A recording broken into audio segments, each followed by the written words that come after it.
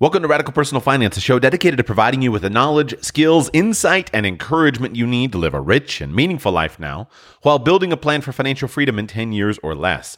Today on the show, we kick off, as a special April celebration, a tax series. This will be a 3-part series, and today, in part 1, I want to give you a case for your moving to a no-income tax state. And I want to make sure that I bring this to your attention right now during tax season so that you can have current data to do your own analysis.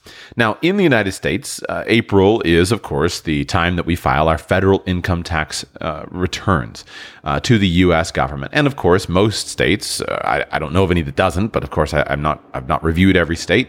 But so I think most states line up their own state income taxes as being due with the federal returns. April is also, interestingly, the day that we celebrate Tax Freedom Day in the United States. Now, I don't know what the date is for 2019. I haven't seen that date released, but in 2018, Tax Freedom Day was April 19. Tax Freedom Day is the date at which Americans collectively have finished paying all of their taxes. In the United States, Americans collectively spend more on taxes than on food, clothing, and housing combined. Now, of course, that tax burden is not equal. The rich bear it much more than the poor people do. But collectively, Americans spend much more on taxes than on food, clothing, and housing combined. And so if you actually look at the numbers, it takes about 44 days to pay off federal, state, and local individual income taxes. Payroll taxes take about 26 days to pay from there. Sales and excise taxes, another 15 days. Then corporate income taxes, another 7 days. Property taxes, another 11 days, and then the last 6 days are spent paying estate and inheritance taxes, customs duties, and other taxes to bring you to about the middle or end of April for Tax Freedom Day. Canadians, of course, celebrate Tax Freedom Day usually in about June. Last year, it was June 10. Canadians pay about 43.6% of their annual income to taxes. So the point is that taxes are a major expense, and for many of us, the biggest expense is income tax. That's really frustrating because income tax has that perverse incentive of meaning that if you are productive, you pay more. You can avoid many other taxes with your behavior. For example, if you don't like sales taxes, you can change how you buy things in order to avoid or reduce sales taxes. If you don't like property taxes, you can change the property that you buy and where you buy it to avoid those property taxes. But income taxes are insidious because in order to avoid them, you have to make less money. But of course, we want to be productive. We want to be I don't know another word to use than productive. I want to be a good steward with my resources, with my energy, and with my businesses to produce as much money as possible. But the more I produce, the more money I pay in tax. And I find that very frustrating personally. So we talk a lot on Radical Personal Finance about how you can reduce your tax bill. And I want to strike right to the heart of it, though, because although there are dozens and dozens and dozens, perhaps hundreds of individual little techniques that we can put into place in our lives to minimize and reduce our tax bill, there are a few big techniques that make a big difference. The thing that is difficult for many lay people about tax planning is they're always looking for one big idea. They're wishing for that there were one thing, that if you just did this one thing, then it would change your tax situation. Well, I've been modestly obsessed with this topic for years and have educated myself to a very high level, and I have never been able to find that one thing. Try as hard as I've looked to find it.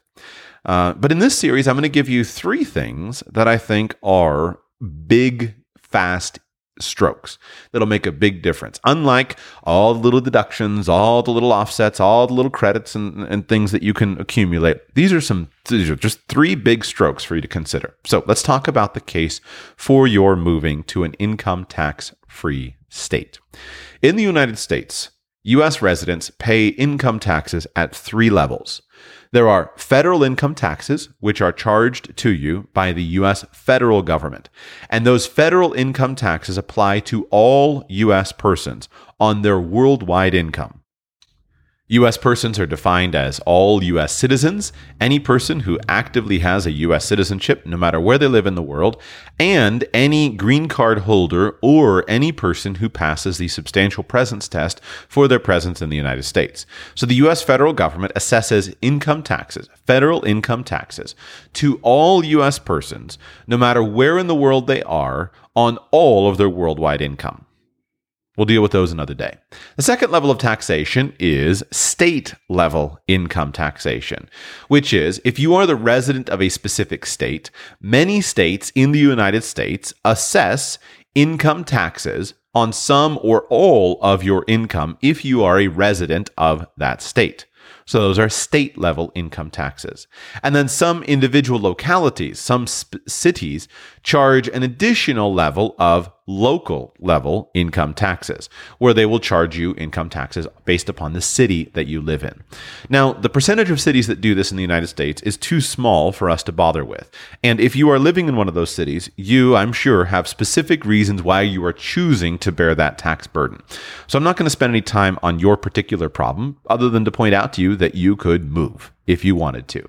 But I do want to spend some time on state level income taxes, because these state level income taxes are a significant expense, and yet most people don't pay them much attention. Let me give you an example of how you should think about your state level income taxes.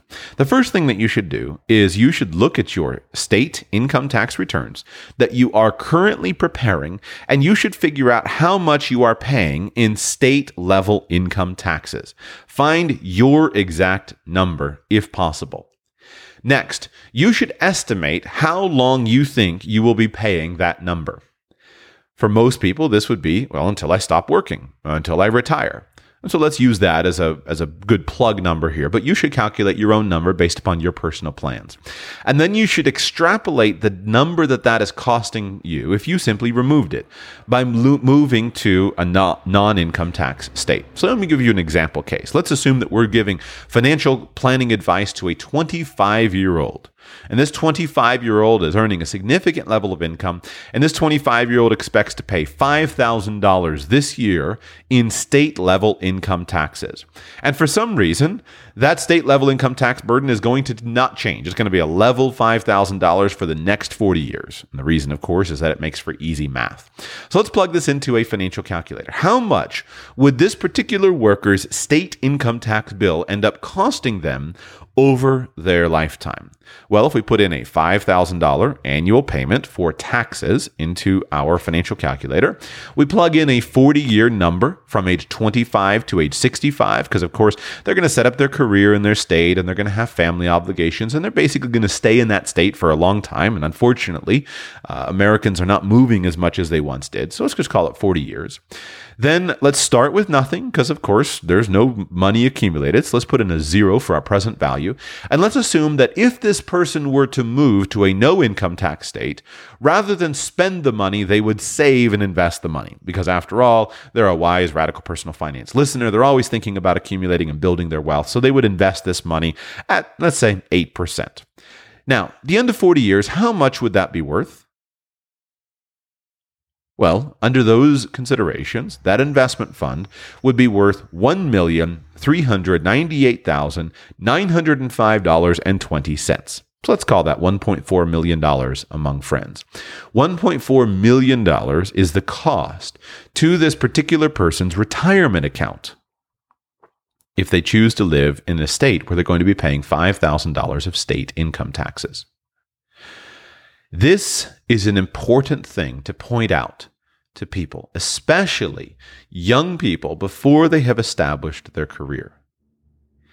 If you choose to live in a jurisdiction where you will pay an extra $5,000 per year in state income taxes, when you could move to a jurisdiction that does not impose state income taxes, there is a decent chance that you'll be $1.4 million poorer at retirement because you chose to live in that state.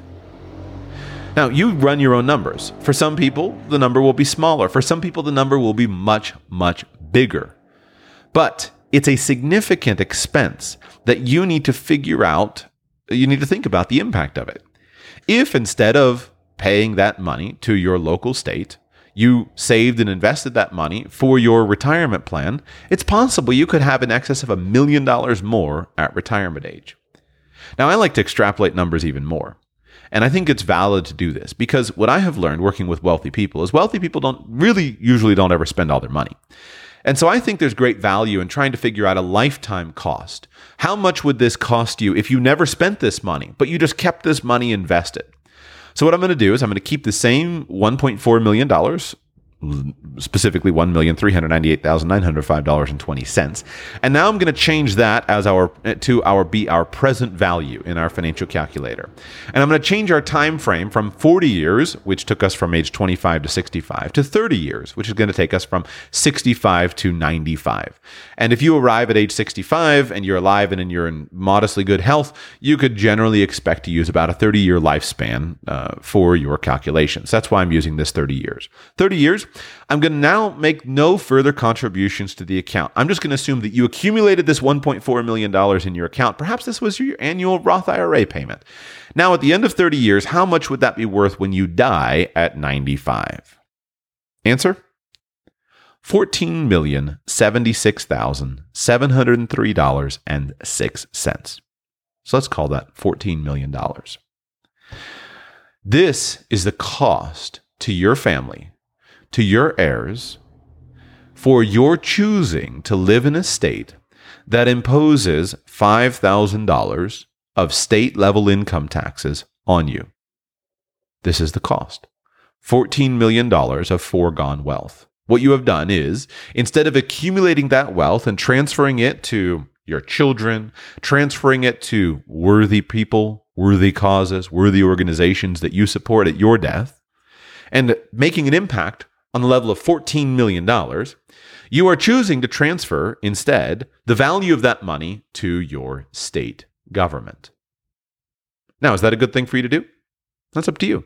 It's a free country, it's a free world. You get to choose. You choose to live in that state, or you could choose to live in another state. You can assess how worthy your state government is of the stewardship of that money. Are they doing what you think should be done with it? If so, more power to you. If they're not doing what you think should be done with it, however, consider moving. You should consider moving. If there were a list of causes that I would like to support that I believe have a high impact with very few problems associated with them, this is on that list. See, I have certain constraints that I use in assessing ideas. And for example, I'm always looking for peaceful solutions. You'll never hear me advocate for any kind of violence or violent action. I'm always looking for peaceful solutions that make change in the world. I'm also always looking for voluntary solutions, things that individuals can do that are peaceful and voluntary that will make change in the world. So you'll never hear me advocating for something that is coercive, where the threat of violence is being imposed on another person. You'll also hear me looking for things that are effective. And I could go down my list, I'll skip that. And I'll just simply point out that this particular suggestion, that you consider moving to a state that doesn't have state-level income taxes, is powerful. It is far more powerful if you care about your money. It is far more powerful for you to figure out how to remove $5,000 of unnecessary income taxes than it is for you to waste time figuring out how to save $4 a week on a cup of coffee. Why should you go through dozens and dozens of little savings techniques, little savings tips to figure out how to save $5,000 when you could just simply move? Now, I don't think it's either or. That would be a false dichotomy. I recommend it's both and. Save on income taxes and save on those other things as well. But the point is, start with the big things. Just move. And if you want to make an impact to your state, if you want to send a message, the only message that you can send in the modern world is simply removing yourself from their tax rolls. See, voting is a waste of time. Doesn't really do much. Politicians don't really listen to votes, but they do listen to money. And by removing your money, you can make a statement. That's the end of my political commentary, but if you study this, you will see that all over the United States, there is a steady flow of people from high income tax jurisdictions to lower income tax jurisdictions. And that finally, that is making state level politicians wake up and pay attention. So if you'd like to be part of that change, I would encourage you to consider this. It's peaceful. It's voluntary. You're not harming another person. You're not coercing anybody else. It's entirely legal. You're just simply making a different choice. Now, before you move, let me give you a little bit of additional advice. You need to look at your actual numbers. You need to look at your actual cost of being in that particular place. If your number is $500 a year, there's probably less of a motivation for you to move to a no-income tax state, especially if that low-income tax state might come with higher cost of living in other areas. For example, you need to consider all your taxes. You need to consider your employment taxes, but those won't change based upon a state level. You need to consider your federal income taxes, but those won't change based upon a state level. You need to consider your state income taxes, but you also want to consider things like real estate taxes or sales taxes. Because depending on what your circumstances are, those taxes might be a bigger deal for you. And so you might choose to be in a place that has higher state income taxes because you don't earn that much, but in a place that has lower real estate taxes because what you actually do is manage a lot of property. So look at your actual circumstances because you need to consider all of those costs. But then also look at what's available to you and consider what your alternative use of the dollar is, your opportunity cost. For some people, removing state income taxes can allow them to spend more money on things that are important to them. For example, let's say that you have been trying to figure out, how do I pay for my children's educational costs? Well, if I just freed up $5,000 for you, maybe that'll get you started. For some people, this is such a huge number that you can pay off your house. The best example that I've ever heard of this was years ago when I read Tony Robbins' book, Money Master the Game. He spent a couple of pages laying out how after being a lifelong California resident, he finally, a few years ago, had enough when he was paying 63% of his income in total tax burden. And he finally said, that's ridiculous. And he decided to move out of California and move somewhere else. He wound up buying an oceanfront estate in Palm Beach, Florida.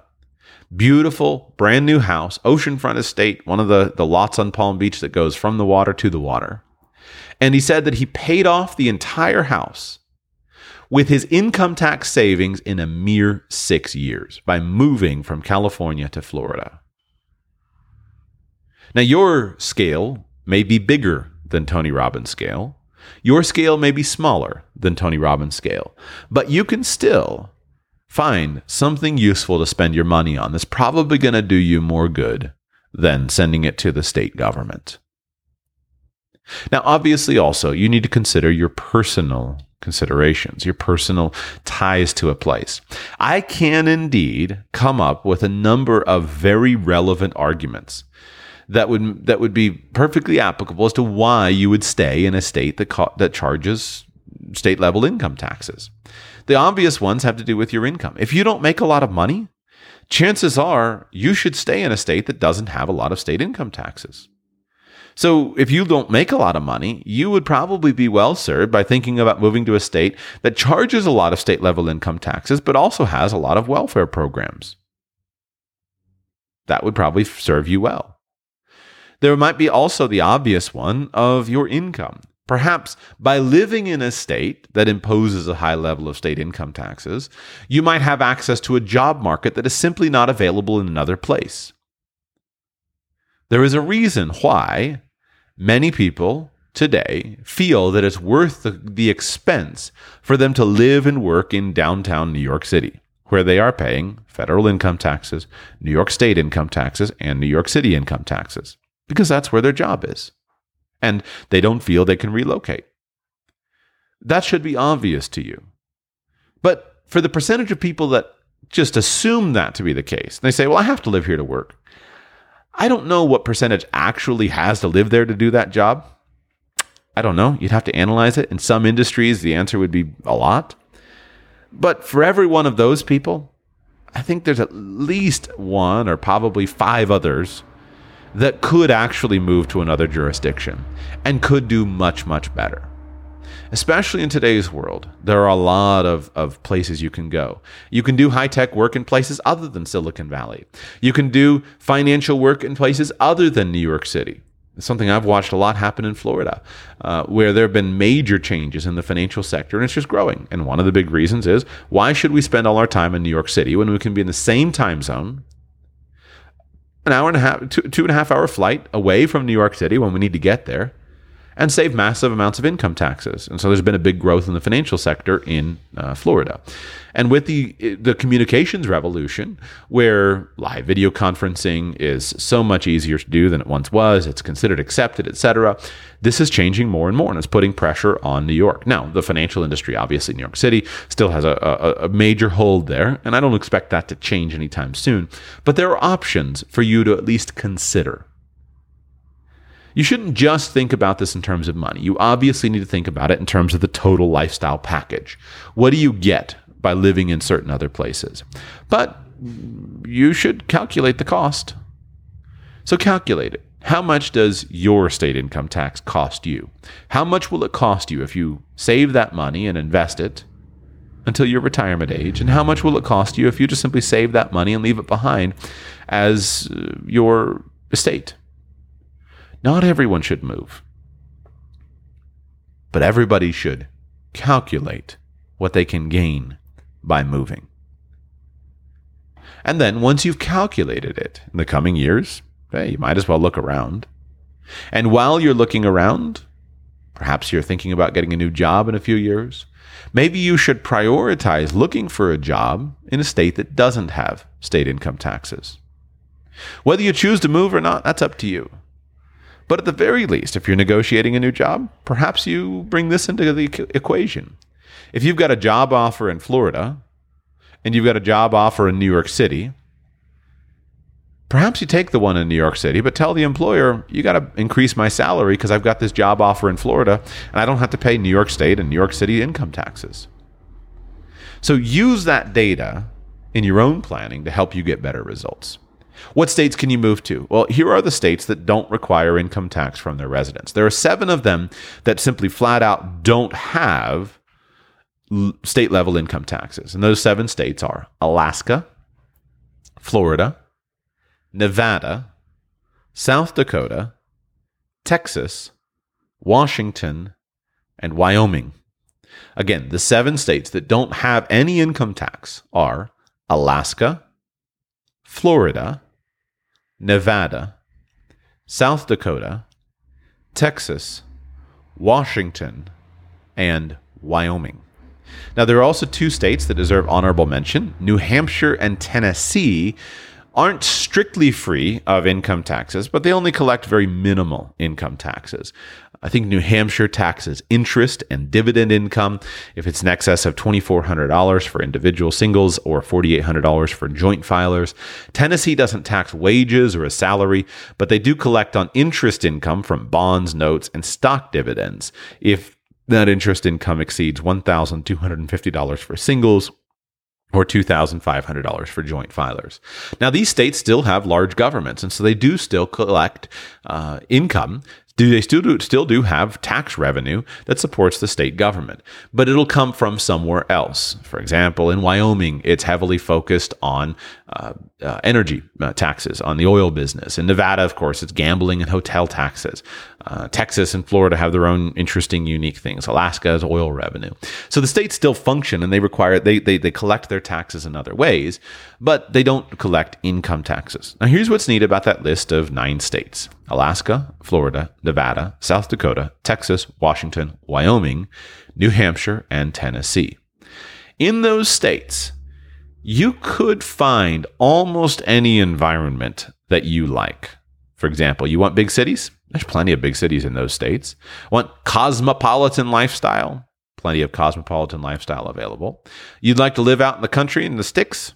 You can do that in those states. Want a big mansion? You can do it in those states. Want just an average neighborhood? You can do it in those states. If you want the desert, you can find it. Want the beach? You can find it. Want mountains? You can find them. Plains? They're available. So in those states, you can find almost anything that you want. It's hard for me to think of something that is available in another state in the United States that's not available in one of those 9 states, except the tax question. So think it through and be willing to consider it. Here's the other cool thing about those states. You can find a living situation in those states that could be fairly convenient to your current stomping grounds. Now, Alaska may not be the most convenient, but between Florida, Nevada, South Dakota, Texas, Washington, Wyoming, New Hampshire, and Tennessee, you can find a state that's pretty geographically close to most other places in the United States. It's not that far from Washington to Oregon. So if you've got family in Oregon and you want to live in Washington, that's not that difficult to do. A few hours will get you there. It's not that far from Wyoming to Colorado. Not that far on an airplane from Florida to New York. Not that far from Nevada to California. So why not consider just simply moving and then spend some time in those states? Don't spend enough time there to trigger your tax residence. Make sure that you don't do that. But you can still spend some time there. And in many businesses, as long as you have moved, you may not even necessarily have to change your business. Now, some states you do because of the actual way that the laws work. If you just think that you're going to, I've thought about doing a whole course on this. I don't think it's going to affect enough people, but just leave it simply enough that you may even be able to keep your business. You just need to change your residence. Now, study carefully. Make sure that you learn if you're moving from New York to Texas or if you're moving from California to Nevada, make sure that you study carefully and you understand how you can adjust your affairs to make sure that you fully get rid of your resident classification. There are a lot of things you can do. And you want to make sure that you minimize your footprint in any of those states that impose income taxes. You never want to become a tax resident of those states. But it's very, very doable. It's very, very possible. And here is my last suggestion for you. One of the big things that has changed in 2017, 2018 is the deductibility of state-level income taxes. Those of you who are paying state-level income taxes this year are now appreciating the enhanced cost of that. But what you should recognize is many times the cost of moving may still allow you to have expenses that are deductible.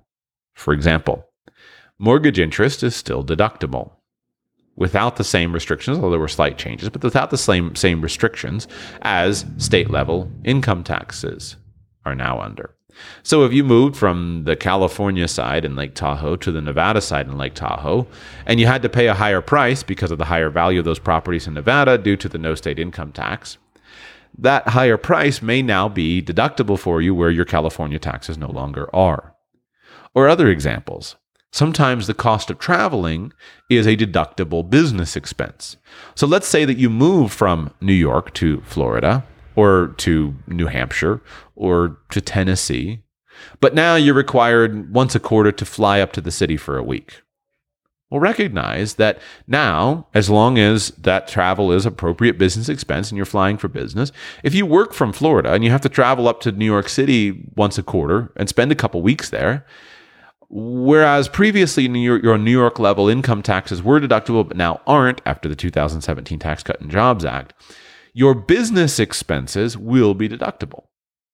And since you probably already have family in New York and you probably enjoy visiting that family, there's no reason why you are required to not enjoy visiting your family while you are doing business in New York. And what's more interesting is this could provide an interesting way for you to do a tax-free transfer of wealth. For example, let's say that you are currently a New York resident, but you've decided that you don't want to pay New York state income taxes anymore. But you still are going to have some business connections in New York, and you look at the laws of New York and you recognize that you may have to go up there to see clients, but if you adjust, I'm not going to get into the details of how your corporate structure, et cetera, but you're going to move your business out of New York to Florida. But now that you're a Florida resident and you are doing business in Florida, you're still going to have to go up to New York to see clients. When I was a financial advisor, I had clients in New York. If I needed to go to New York and see clients, it was every bit as deductible of a business expense for me to fly from Florida to New York to see clients as it would have been for me to travel from New York City to New Jersey to see that client, or you get the point. Now, if you properly schedule your appointments using the common rules of business deductions. For example, you have business appointments on Friday and you have business appointments on Monday. Now, all of your travel to New York is a deductible travel expense. And the fact that you spend the weekend with your parents on Long Island doesn't matter. Your time in New York is deductible travel days. What's more interesting is perhaps instead of renting a hotel in downtown New York City, You rather work out a rental arrangement with your parents and you rent a spare bedroom in their home for you to stay in when you're there on business travel. So yes, you have to commute in from Long Island, but now you can pay your parents whatever an appropriate rate is for the rental of that home. Check the Airbnb, get some comparable rental expenses, etc. But perhaps that you can rent it, and perhaps you find that based upon the comparable rentals in that area, your rates are now $100. New York, I don't know what they are. $200 per night, and so you wind up coming up to your parents' house once per quarter, and you rent from your parents a room for $200 per night, and you're there for a total of 4 nights. Because you come Friday through Monday. So now you have 4 nights. That transfers $800 into your parents' pocket. And any person in the United States can rent out their house for up to 14 days per year and not classify their house as a residence and not have to pay income tax on that money. You, of course, don't get to deduct any rental expenses, but you can, of course, but you get to keep the money tax-free. So what have we done if you do this? Let's say that you fly up to your parents and you rent that bedroom from your parents when you are in town on business, and you have appropriate business meetings.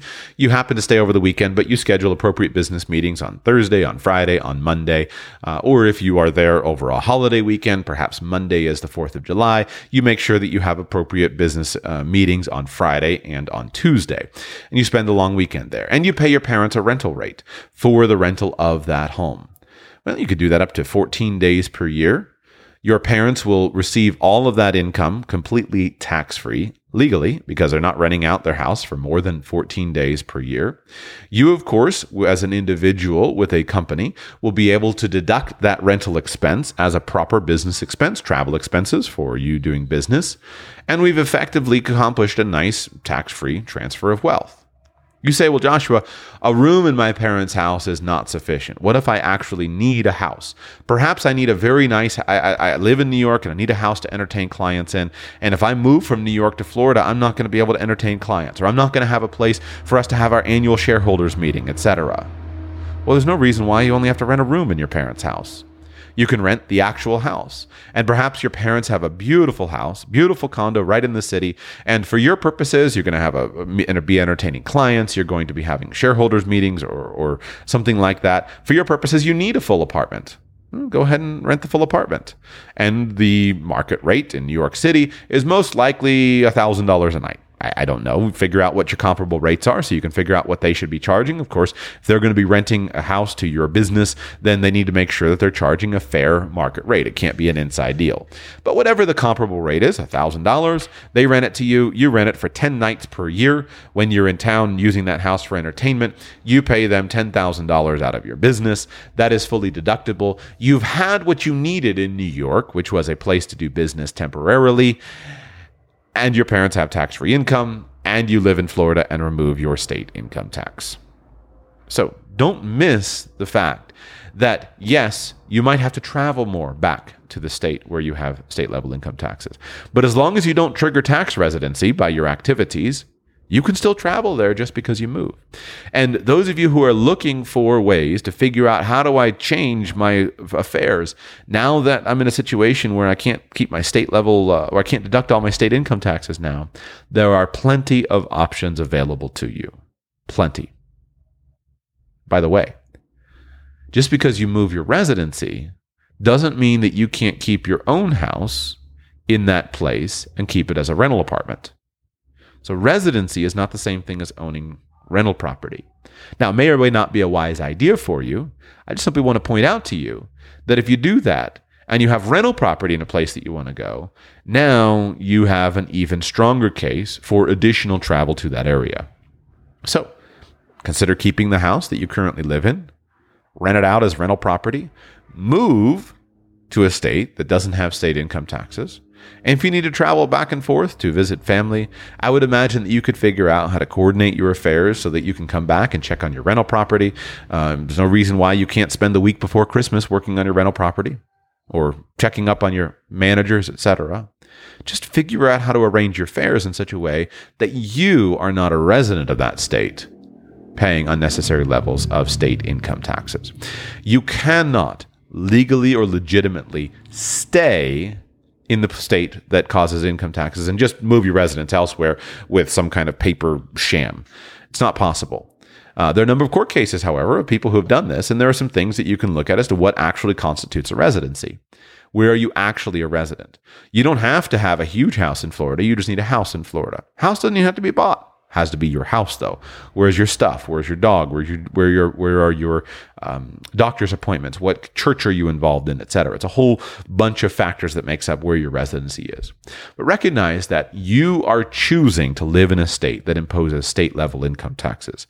And if you are a productive person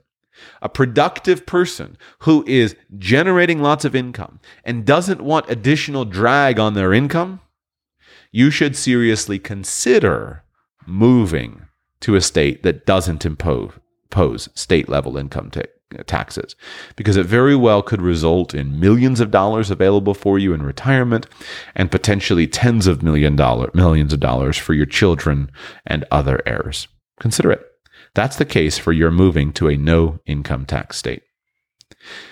As we close this show, just remember this is part 1 of 3, and I'm going to give you 2 more cases in the next couple of episodes. But for today, I just want to quickly plug, I recently very quietly released on my website, I very quietly re-released my career and income guide. And I wrote that course. It was one that had a very good reception. A bunch of students went through it, and really I've got a bunch of testimonials from my students of new jobs that they've got, ways that they've increased their income.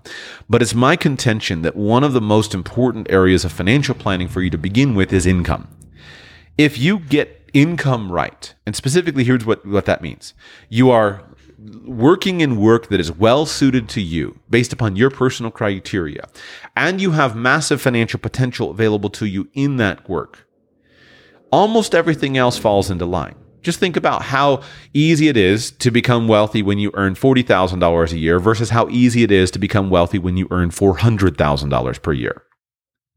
Almost no matter what you do, you're going to become wealthier earning $400,000 a year than $40,000 per year. It's so much easier to live well now, to live a rich and meaningful life now, and to be on a plan for financial freedom in 10 years or less when you make $400,000 a year than it is when you make $40,000 a year. So why should we spend all of our time sitting around thinking about how to make it on a $40,000 income when you, if you're earning $40,000, could make a plan in the next 10 years to go from 40 to 400? Dumber people than you have done it. Dumber people than you are doing it. So why not you? But the question is, if you're going to do that, you would actually need to understand how to do it. And nowhere in your formal schooling did you ever have a class on how to do it. Nowhere in 11th grade did they sit down and say, hey, everybody, today let's talk about how to increase your income by 1,000% in the next 10 years. We're going to teach you how to go from $15 an hour to $1,500 an hour. No one taught you that, eh? Don't you think that would be a pretty decent course to take in college? After all, if college is supposed to be a enhancement for your career, don't you think it would be useful to learn how to make some money? Fortunately or unfortunately, it's not taught in college, because the point of college has never been about making money. You have to learn it yourself. So I would recommend to you that if you have not spent this last year at least a few dozen hours sitting down and thinking about how you can build a career that is appropriate for you, a career that you will love doing so that you'll never want to retire, and a career that has massive income potential, I'd encourage you to come by radicalpersonalfinance.com/store and give my course a shot. It's called the Radical Personal Finance Guide to Career and Income Planning. I'll give you one more last bit of teaser. Just imagine this for a moment. Imagine how wealthy you would be if you work in a career that you love, that has huge earning opportunity, that is perfectly suited to your life and your lifestyle, that you never want to quit, such that you never actually have to retire. Now, if you want to be mega wealthy, I think you should consider that. Because if you take high income and pair it with low expenses, recognize that, well, the point is you don't have to spend as much as you make. So just because you make $1 million a year doesn't mean you have to spend $1 million too. And all of the good stuff comes when you have a high income. Now, if you hate your job and you make a high income, I'll be the first that'll stand up and say, hey, consider going to a job that you enjoy more. But there's no reason to choose between those things. In 2019, you don't have to choose between work that you love and work that pays a lot. You don't have to choose.